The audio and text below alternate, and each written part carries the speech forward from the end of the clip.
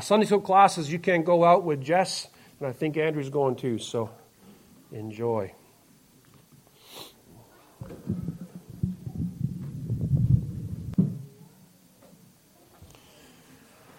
We'll take your Bibles this morning to the book of Acts, in Acts chapter 15. And we're going to read Acts 15 from verse 1 to verse 18.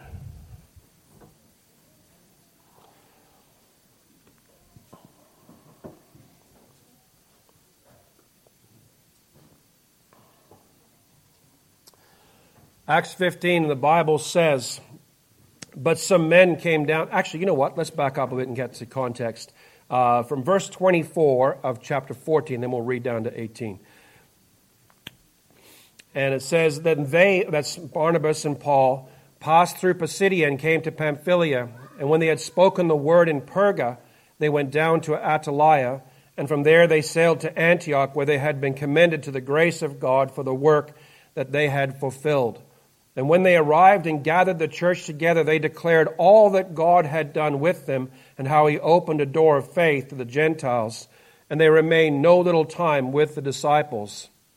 But some men came down from Judea and were teaching the brothers, unless you are circumcised according to the custom of Moses, you cannot be saved. And after Paul and Barnabas had no small dissension and debate with them, Paul and Barnabas and some of the others were appointed to go up to Jerusalem to the apostles and the elders about this question. So being sent on their way by the church, they passed through Phoenicia and Samaria, and describing in detail the conversion of the Gentiles, and brought great joy to all the brothers. When they came to Jerusalem, they were welcomed by the church and the apostles and the elders, and they declared all that God had done with them. But some elders who belonged to the party of the Pharisees rose up and said, it is necessary to circumcise them and to order them to keep the law of Moses. The apostles and the elders were gathered together to consider this matter. And after there had been much debate, Peter stood up and said to them, brothers, you know that in the early days God made a choice among you that by my mouth the Gentiles should hear the word of the gospel and believe. And God, who knows the heart, bore witness to them by giving them the Holy Spirit just as he did to us. And he made no distinction between us and them, having cleansed their hearts by faith. Now therefore, why are you putting God to the test by placing a yoke on the neck of the disciples that neither our fathers nor we have been able to bear? But we believe that we will be saved through the grace of the Lord Jesus, just as they will. And all the assembly fell silent, and they listened to Barnabas and Paul as they related what signs and wonders God had done through them among the Gentiles. And after they had finished speaking, James replied, brothers, listen to me. Simeon has related how God first visited the Gentiles to take from them a people for his name. And with this, the words of the prophets agree, just as it is written, after this I will return, and I will rebuild the tent of David that has fallen. I will rebuild its ruins, and I will restore it, that the remnant of mankind may seek the Lord, and all the Gentiles who are called by my name, says the Lord, who makes these things known from of old. And we trust God will add blessing to the reading of his precious word. There is a situation here in Acts chapter 15. And Acts 15 is a very central and a key passage in the book of Acts. It's central in its location and central in its content. It's central because it deals with an issue that will occupy more than a small part of Paul's later writings in his epistles. The issue of circumcision and whether or not the Gentiles must become ethnic Jews in order to be saved and to enter God's household. But it really doesn't begin here. It actually begins back in Acts chapter 2. In Acts 2, Joel's prophecy of the Spirit being poured out has happened in Jerusalem at Pentecost among the disciples. In Acts chapter 2 to Acts chapter 8, Jews and Samaritans have heard the gospel of God's grace witnessed by the apostles and the early church. And many have been born again.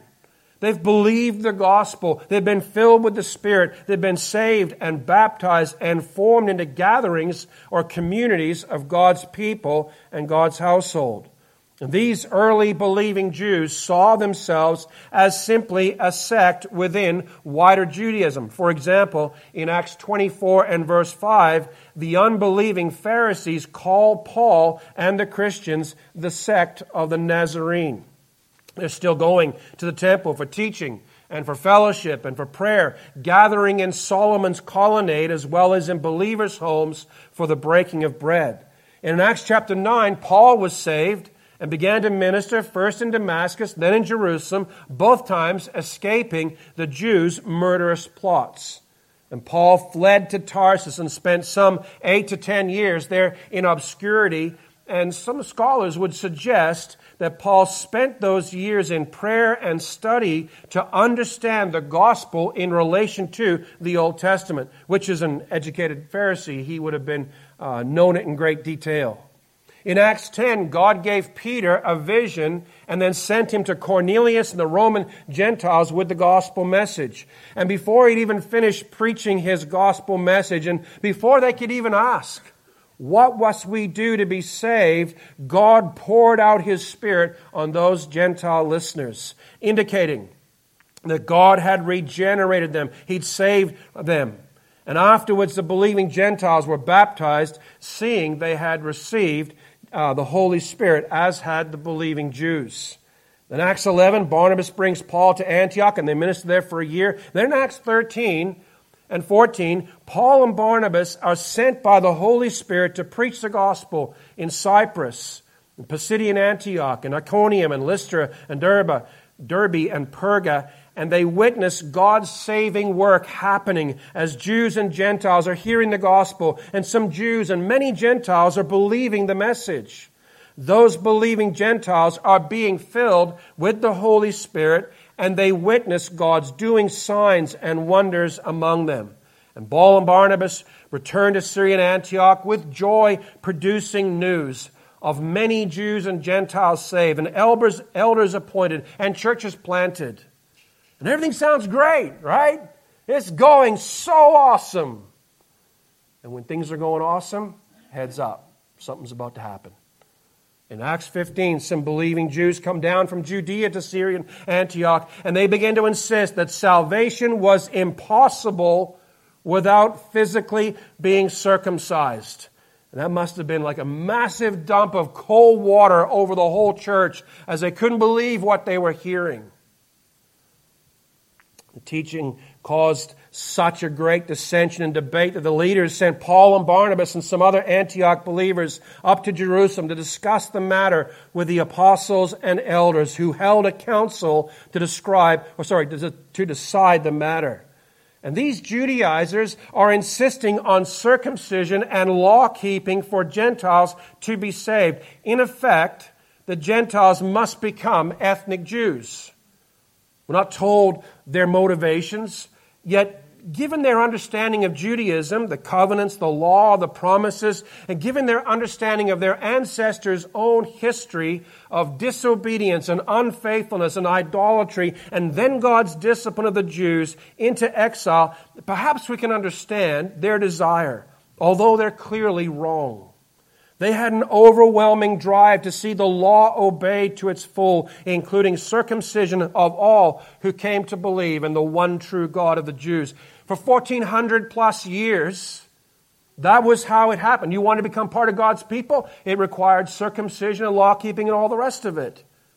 And the great question to be decided by this Jerusalem council is, must the believing Gentiles undergo physical circumcision to become ethnic Jews, to be saved and enter the household of God? To which the Scriptures add a resounding no. It wasn't required.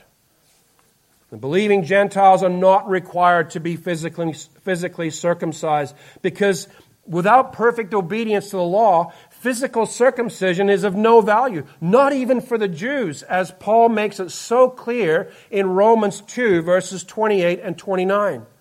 If man were circumcised and able to keep the law perfectly so as to achieve salvation for themselves, then Christ died for nothing. Salvation is not by grace, nor through faith in Christ, and man himself receives the glory for his own salvation. instead of God being glorified as the Savior of His people. So our text in Acts 15, situated midway through the book of Acts, with the gospel to the Jews as the main content of the first half, and the gospel to the Gentiles as the main content of the second half of the book. Now you see Jews and Gentiles formerly alienated, but now being recognized as fellow citizens and members of God's household, is just what Paul describes in Ephesians 2, verses 11 to 22. If you want to take your Bibles and flip over there, Ephesians 2, 11 to 22, I'm going to read that section because it's so full of what's happening here. And Paul writes, and he says in verse 11, "Therefore remember that at one time you Gentiles in the flesh, called the uncircumcision by what is called the circumcision, which is made in the flesh by hands, remember that you were at that time separated from Christ, alienated from the commonwealth of Israel, and strangers to the covenants of promise, having no hope and without God in the world. But now, in Christ Jesus, you who once were far off have been brought near by the blood of Christ. For He Himself," that's Christ, "is our peace, who has made both one and has broken down in His flesh the dividing wall of hostility by abolishing the law of commandments expressed in ordinances, that He might create in Himself one new man in place of the two, and so making peace, and might reconcile us both to God in one body through the cross, thereby killing the hostility." Verse 17, "And He came and preached peace to you who were far off, and peace to those who were near. For through Him we both have access in one Spirit to the Father. So then you are no longer strangers and aliens, but you are fellow citizens with the saints and members of the household of God, built on the foundation of the apostles and prophets, Christ Jesus Himself being the cornerstone, in whom the whole structure, being joined together, grows into a holy temple in the Lord. In Him you also are being built together into a dwelling place for God by the Spirit." And that's the end of that passage. So the conflict, set where it is, with the arguments presented by Peter and Paul and James, help us to see how believing Jews and believing Gentiles are equally members of God's household. We are members of God's household because we are saved exactly the same way, by the same God, into the same household. In showing us how we're members of God's household, the passage also answers the question of what is necessary for salvation. And listen, nobody is saved by ancestry, by race, or by works of law keeping. We are all saved by God's grace alone. Acts 15 verse 11, we will be saved through the grace of the Lord Jesus. We are all saved by faith alone. Verse 9, God cleansed their hearts by faith. God cleansed our hearts by faith.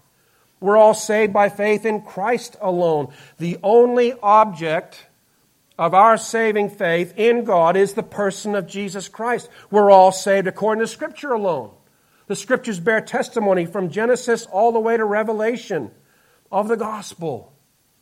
I love the fact that in Hebrews 11, he launches great long exposition of all those men who had faith in God. And he drives home the point that his salvation is by grace alone, through faith alone. That's the only way it can be. And we're all saved for the purpose of God's glory alone. None but God receives the glory for our salvation. If we trust in our good works to save us, just like they were trying to trust in circumcision and law keeping, we get the glory. But God, because it's what we're doing. So, being that Jews and Gentiles are saved the same way, what is it that saves and identifies all those who are in God's household? And I'm going to give you in total, I think 5 or 6. The good news is we're only going to look at 2 today and the other 3 next week. So relax, we'll all get to lunch, be around about 2:30, 3 o'clock, okay? Good. I'm glad you're all comfortable, because here we go. First of all, God's household are all those who are circumcised in heart. Now notice in verse 9, Peter's argument is that God has cleansed the believing Gentiles' hearts. Sorry, I lost all my vocal power when I had the flu, and I'm just getting it back. He cleansed the Gentiles' hearts by faith, and that relates to circumcision of the heart. And I want to show you how. A few moments ago, I told you that we Gentiles do not have to undergo physical circumcision to be saved. And we don't. But is physical circumcision all that God requires under that heading of circumcision? And the answer is no, that's not all God requires. In the Old Testament, Moses gathered all the people of God together before he died, and they continued in the promised land under Joshua, and he gave them his exposition of the law, which we call Deuteronomy. So we're reading right now. He asked them a tremendously important question in Deuteronomy 10, verses 12 to 13. He said, "And now, Israel, what does the Lord your God require of you?" What's the first thing you'd think? Sacrifices, offerings, all this stuff you got to bring and do. This is what he says.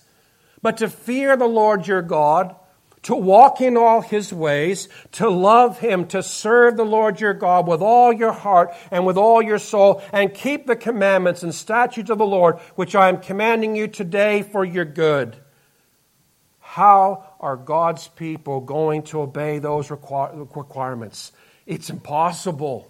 It's mission impossible. They couldn't obey those commands in their sinful spiritual condition.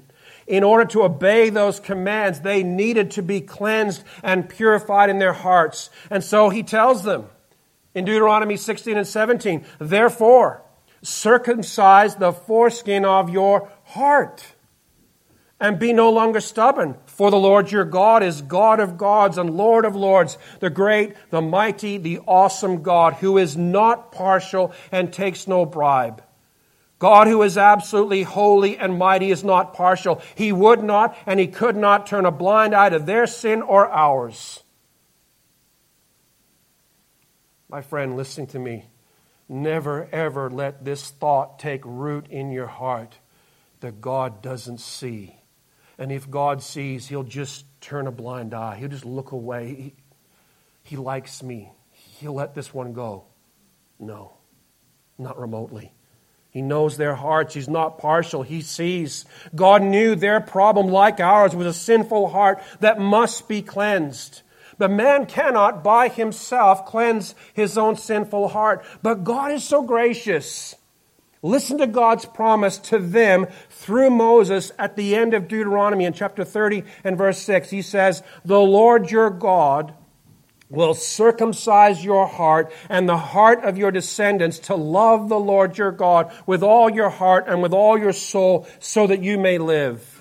And God's great promise to them about circumcision in the Old Testament is He Himself will circumcise the hearts of His people. You say, what's that got to do with our text here in Acts 15? I'm so glad you asked. Notice again, verses 8 and 9, what Peter says. "God, who knows the heart, bore witness to them by giving them the Holy Spirit, just as He did to us, and He made no distinction between us and them, having cleansed their hearts by faith." The fact that God makes no distinction tells us their hearts, the Jews' hearts, were cleansed by faith as surely as the Gentile hearts were. And having our hearts cleansed is the same as having our hearts circumcised, because circumcision is all about purification and cleansing. Listen to what Paul says about this in some of the other epistles. In Romans 2, he says this in verses 28 and 29. He's writing to a mixed congregation of Jews and Gentiles, and he says, "For he is not a Jew who is one outwardly, nor is circumcision that which is outward in the flesh, but he is a Jew who is one inwardly, and circumcision is that which is of the heart by the Spirit, not by the letter," meaning not by the works of the law. In Colossians 2, verse 11 and 12, Paul again is writing to a mixed congregation of Jews and Gentiles, and he says, "In Christ you also were circumcised with a circumcision made without hands, by putting off the body of the flesh by the circumcision of Christ, having been buried with him in baptism, in which you were also raised with him through faith. In the powerful working of God who raised him from the dead. That circumcision of Christ in the middle there, it means the circumcision of the heart performed through Christ's death by the Holy Spirit. Meaning what? Meaning that all believers, Jew and Gentile, have to have their hearts cleansed, and it's only done by God's working through the Spirit in our hearts. In Philippians 3 and verse 3, Paul again says, we are the true circumcision who worship in the Spirit of God and glory in Christ Jesus and put no confidence in the flesh. What's that mean? It means that we're not trusting in physical circumcision. We're trusting in God's work in us. We're not trusting in the works that we do. We're trusting by faith in God who saves us. And both Peter and Paul make it clear. The household of God are those who have experienced the work of God, the Holy Spirit, to cleanse their sinful hearts through faith. 15 and verse 9 again. And he, that's God, made no distinction between us and them, having cleansed their hearts by faith. That's an interesting phrase, circumcised in heart. I went looking through all kinds of dictionaries trying to figure out what exactly do they mean.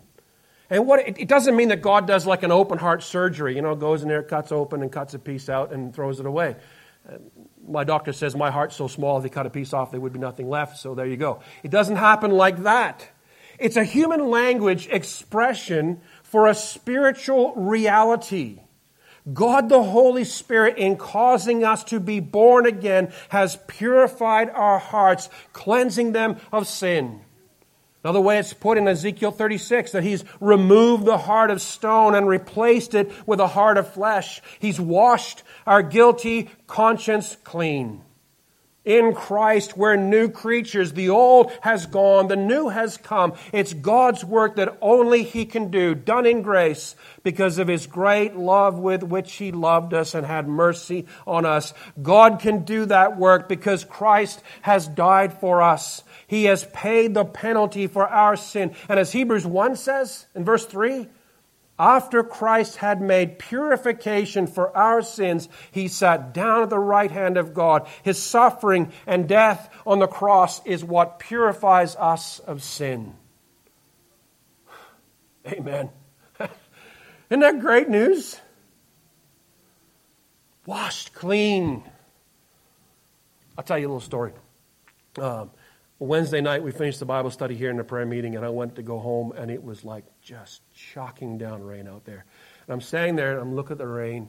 I got to drive 45 minutes on the highway. It's dark. It's wet. There's puddles, Not that I don't mind driving through puddles in my truck. That's fun. I'll admit that. But I just didn't feel like it.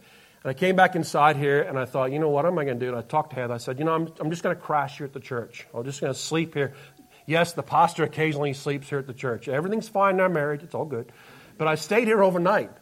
And Heather goes, what are you going to do about a shower, right? I mean, that's what women think about, showers. Guys are like, who cares, right? And so I thought, no problem. I can go to a shower at the gym down the corner there. It's good. And so I got up, and I kind of didn't sleep all that well. And I walked around all day, and I just had a wash and did what I had to do and eventually went home. And I went and had a shower. And you know how that feeling when you're kind of sweaty and dirty? When I was a carpenter, that was all the time. And you go in the shower, right, and you wash off. And you step out, and you just feel clean. Isn't that a great feeling? I don't mean just a shower. You get the point. It's a tremendous feeling when we trust in Christ and we realize in that moment when we trust him and we feel that experience of the Holy Spirit softly whispering in our hearts, you're clean. No more do you carry your own sin. No more is your conscience reared up to say, you've done this and you've done that and you haven't done this and you haven't done that. We're clean. And the members of God's household, those of us sitting here in this place who know the Lord Jesus Christ as our Savior, brothers and sisters with believers of every different kind and description and background, we all have one thing in common. It's Christ, and we're cleansed by faith. When Christ suffered and died on a cross for your sin and mine, his shed blood washed your conscience clean. Who will bring a charge against God's elect? Not even your own conscience can say, over here. Nothing. And brothers and sisters in Christ, we are brothers and we are sisters of blood. Christ's blood. And these Jews and Gentiles, they sat in this big council, and the big wigs were all just talking about how it's all going to work. And it was starting to sink in. It's not about circumcision. It's not about law keeping, because Christ kept the law perfectly for us. And Christ has circumcised our hearts. And that's what God's interested in. Paul could say, listen, your physical circumcision, it's irrelevant if you cannot keep the law perfectly. And nobody can keep it perfectly. That's our salvation. That's our fellowship in Christ. My friend, has God done that work in you? Do you have within yourself that joy, that peace, that great feeling of being cleansed by the testimony of God's Spirit within you, that your heart has been circumcised and cleansed, your guilty conscience has been cleansed and can no longer bring a charge against you? Or are you like the Judaizer, still trying to earn God's favor? You're trying to do all the good works you can to buy God's favor, like the Judaizers who demanded circumcision for the Gentiles and keeping the law of Moses. Listen, good works saves nobody. If our salvation required a human work to be done in addition to Christ's suffering on the cross, then in reality, the cross of Christ is sufficient to save nobody. Think of it this way. 500-meter span, right? 2 big cliffs on either side. And the builders say, hey, we got a great deal going. We're going to build a bridge that goes 99% of the way over. 99% of the way leaves 5 meters uncovered, which means that bridge spans nothing. All it is a very long walk on a very long plank to drop off the far end, right? And you can see the other side, but 5 meters, you can't step across that. That's a gospel of works. That's a gospel that says, I can do enough good that God will accept me. No, it won't work. Works-based salvation is no salvation at all, but the gospel of God's salvation by grace is infinitely better. It's all accomplished by God on our behalf. It's what is required for us. All that's required for us is to submit to God by faith and trust Him to know that saving grace in your heart. My friend, do you know it? I assure you on the testimony and the authority, not mine, on the Scripture. I have none. It's all here. If you trust in Christ, you will know what it is to be free. Free of the chains of your sin, free of a dirty conscience, and you will have the welcome that you are God's child, accepted, adopted, and welcomed into His household. What a hope. Moving on. What is necessary for salvation is to have our hearts cleansed, circumcised by God through faith. Who are the members of God's household? They are those who are circumcised in heart by the Holy Spirit, who are not trusting in the works of the flesh to save them. The second one, the last one we'll look at for today, is God's household are those who are filled with the Spirit. Notice in verse 8 of Acts 15, God, who knows the heart, bore witness to the Gentiles' salvation by giving them the Holy Spirit, just as He had done to all the Jews. The Old Testament prophets promised the coming and pouring out of the Spirit on all of God's people.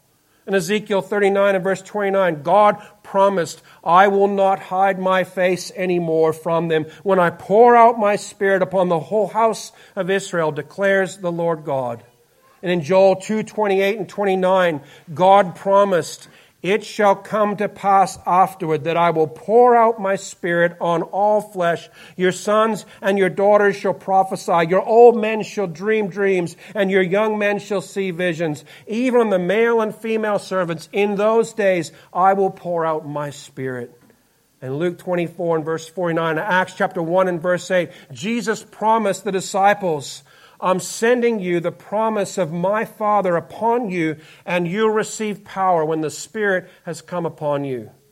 And God, who cannot lie, keeps His promises He made to His people. At Pentecost, the apostles and the 120 disciples gathered in the upper room, received the pouring out of the Spirit. And what do we see? In Acts 8, verse 17, the believing Samaritans were filled with the Holy Spirit. In Acts 10 and verse 44, before Peter could even finish his second main point of his sermon, the Spirit of God was poured out on the Roman Gentiles and they were filled. In Acts 13, the Grecian Gentiles were filled with the Spirit. And in Ephesians 1 and verse 13, you know what we read? When we hear the gospel, the word of truth, the gospel of our salvation, and we believe in Him, we're sealed with the promised Holy Spirit. Like branded with a branding iron. To burn a mark in you, a mark that everybody can see that the Spirit of God is in here. That there's something radically different about us, and it's the filling of the Holy Spirit. Paul explains a bit further in Galatians 3, verses 13 and 14. He says that Christ redeemed us from the curse of the law by becoming a curse for us. For it's written, cursed is everyone who hanged on a tree, so that in Christ Jesus the blessing of Abraham might come to the Gentiles, so that we might receive the promised Spirit through faith. The blessings of Abraham are extended to Gentiles through Christ. The promise of the Holy Spirit is received by faith, just as Peter makes clear to all those who are listening in that place in Jerusalem. God, who knows the heart, bore witness to them by giving them the Holy Spirit as He did to us. And just as believers, Jewish believers, receive the Spirit as they believe, and just as the Gentiles believe, I'll try it again, slower in English. So also the Gentile believers received the Spirit of God as they believed. And the Spirit's presence isn't just like my wedding ring. I use that analogy all the time, but it's actually not a very good one. My wedding ring tells everybody who looks at my finger that I'm married to Heather. And that wedding ring exerts a tiny little influence. You know what it is? You look at my finger, it's got a little divot where the ring's been. It's been there for 30 years. That makes a mark. The Spirit of God is infinitely greater than that. His presence works a powerful influence on our whole lives. The Bible tells us that the Spirit of God exerts a powerful influence on the believer to conform us to the family image of God's household. In John 16, verses 8 to 11, the Spirit of God convicts us of sin. You know that moment when you do something or you say something and you know you should not have done that, and that little voice begins to whisper in your ear, you shouldn't have done that. We all know it. The convicting voice of the Holy Spirit that says, you need to speak up to that person over there. You need to go and confess that. You need to do this. You need to open your Bible and preach the gospel. You need to do this, that, and the other thing. The Spirit of God convicts. It has an influence on us. It convicts us of sin. In Romans 8, verses 10 to 11, the Bible tells us that the Spirit brings and gives us life. You and I, who know and love the Lord Jesus Christ, are more alive than we can ever possibly imagine. And this is just the beginning, because one moment we'll set from this world into the next, from this present temporal state into the next eternal state, and we'll know fullness of life in perfection. We know a little foretaste of it now, but it's coming. In Romans 8, verses 5 to 9, He brings us freedom and peace. In Acts 9, verse 31, the Spirit comforts us in our labors. In Acts 1, verse 8, the Spirit empowers us for ministry and service. In 2 Corinthians 3:18, He sanctifies us, making and conforming us into the image of Christ. And there's so much more we could say about this. And in Galatians 5, and verses 22 and 23, He produces the evidence of His indwelling presence in us. Being filled with the Spirit is not so much necessary for salvation as it is genuine proof of salvation. It is true for all those who are members of God's household. And brother and sister in Christ, do you know the powerful influence of the Holy Spirit in your life? And I am not talking about sign gifts. I'm talking about something far more important. I'm talking about the influence of the Spirit of God changing you from the inside out. Sign gifts have their place. I'm not saying they don't. I don't want to get distracted by that. I want you to stay on the main point.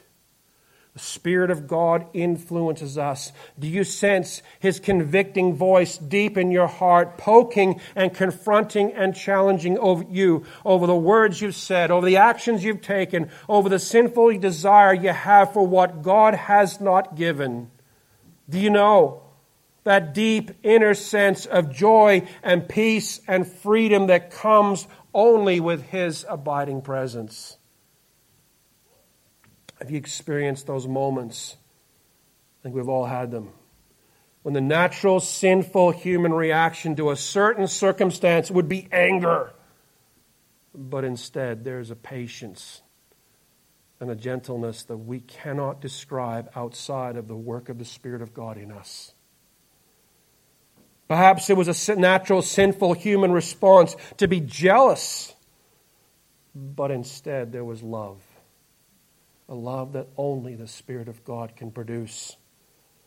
Perhaps the sinful response would be callous indifference to something, but instead the Spirit worked within us to break our hearts in compassion and kindness. That's the evidence of the Spirit. Don't go home, pick up Galatians 5 verses 22 and 23 and think, okay, I got to be more loving. Oh, I got to be more loving. I got to be more peaceful. Peace. It doesn't work that way. It doesn't work from the outside in. It works from the presence of the Spirit of God inside my life, changing me through the Word of God, through prayer, through His presence, that produces the evidence, singular. It's not fruits, it's fruit. Evidence that He is there. And in times, that evidence will look like one thing. Joy when you should be furious. Patience when you feel like being angry.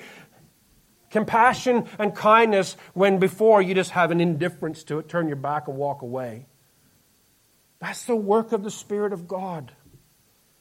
And brothers and sisters in Christ, we are members of God's household as we display that, as it's seen in our lives. Are those experiences yours, Christian? If not, I plead with you to stop everything, to take stock. Take the time this afternoon, as Paul says in 2 Corinthians 13:5, to examine yourselves to see whether you're in the faith. Examine your own heart before God and the open Scriptures. Has your heart been truly circumcised and cleansed by God? Has your conscience truly been washed of its guilt? And if you need to, get on your face before God and cry out to Him for help. I promise you, those prayers God hears. If we truly know and love the Lord Jesus Christ, we are members of His household, adopted forever, stamped and sealed with the branding mark of His Spirit which changes us. No longer are we slaves to sin, but we're now slaves to righteousness. No longer do we have a desire and a craving to fill our lives with sinful behavior and thoughts and actions. Now there is a desire burning deep within us to live lives that are pleasing to God, living lives of righteousness and holiness and godliness. That's what it means to be saved and added to God's household. I pray, I plead with you, brother and sister, if you're not sure, on your face, on your knees before God, and search your heart before the Lord to know that that is your experience. Look for the testimony of Scripture, not feelings. Feelings are problematic. The evidence of Scripture. Look and see. We're going to look next week at God's house, or those who are seeking the Lord. Searching, mining the Scriptures, searching to find God and have communion and fellowship with Him. Those who are believing the gospel and those who are called by God's name. My friend, if you're sitting here and you don't know the Lord Jesus Christ as your Savior, come and talk to me. Come and talk to one of the elders. We'd love to help you be sure in your own heart that you know Him. And if not, to show you how you can know Him. Would you stand with me? We're going to pray. And we'll be finished for the morning.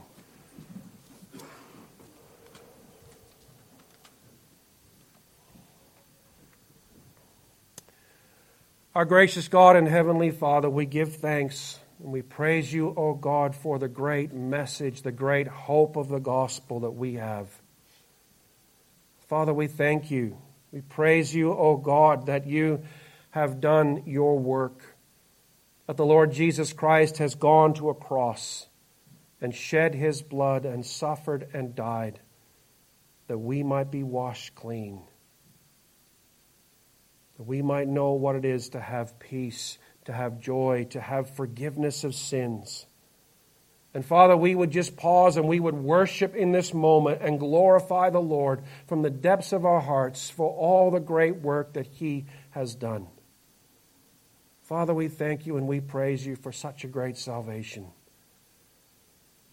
And Father, I am sure that there are some standing in this room right now, and their hearts are in turmoil, wondering if they really belong or not. Father, I cry out to you that by the power of your Holy Spirit, that you would draw them close. Lift their gaze to see Jesus. Help them to recognize that by faith in him, they can be saved. They can know what it is to have life and have it more abundantly. They can know what it is to have peace with you, reconciled to one another, reconciled to you.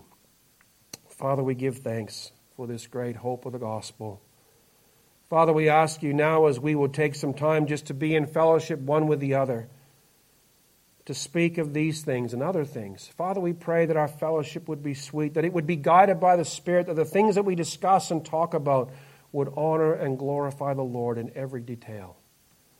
And Father, we ask you these things in the precious name of the Lord Jesus Christ. Amen and amen.